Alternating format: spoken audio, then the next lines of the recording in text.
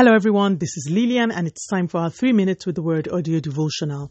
Today's topic is fame, and our anchor scripture is taken from the book of Matthew chapter 8 and verse 4. And Jesus said to him, "See that you tell no one, but go your way, show yourself to the priest, and offer the gift that Moses commanded as a testimony to them." If you study the person of Jesus, you will find amongst many other traits that he never sought for fame or popularity or unnecessary announcement. The Bible tells us that Jesus should be our example, and so I think it is very important that we look to his life to see the prototype of what our own lives should be. In our anchor scripture, Jesus had just performed the most spectacular healing of leprosy. Jesus had by one act exhibited compassion, love, power, and dominion. No one touched people with leprosy in that era, but Jesus touched the man, and by that touch, he was healed. He not only brought healing, he broke down the walls of prejudice and ostracization by daring to touch a leprous man. But I digress. What I seek to speak about today is Jesus' charge to the man after the healing. Tell no one about this. Jesus did not want this spectacular testimony to be noised abroad. This was not the first time Jesus had asked people to stay away or to stay quiet after he performed the miracle. The Bible records that he said this quite a number of times.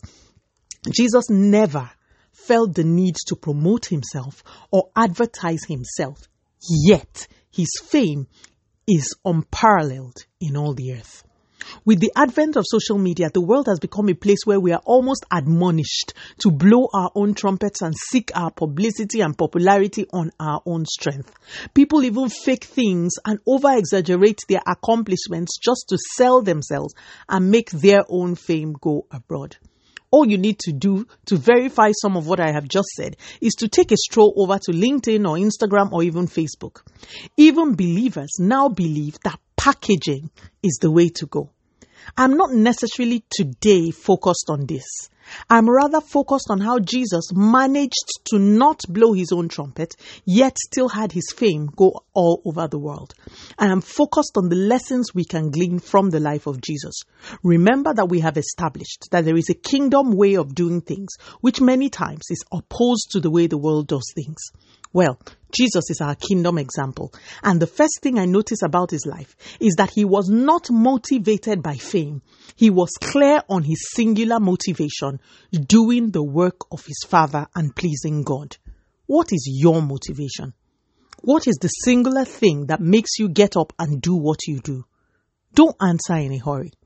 Think about this question, and we will take it from there in the next episode by the grace of God. Let us pray. Father, in the name of Jesus, thank you so much for your word. Continue to take all the glory, Almighty God. In Jesus' mighty name, we have prayed. Speak to you again soon. If you are blessed, please drop me a line on audiodevotional@yahoo.com or on our website at www.3minutesaudiodevotional.com. You could also follow us on Facebook, Instagram, YouTube, and Twitter at 3 Minutes Audio Devotional. Remember, wrapped up in God's word is all you need for your change to come. Love you and bye.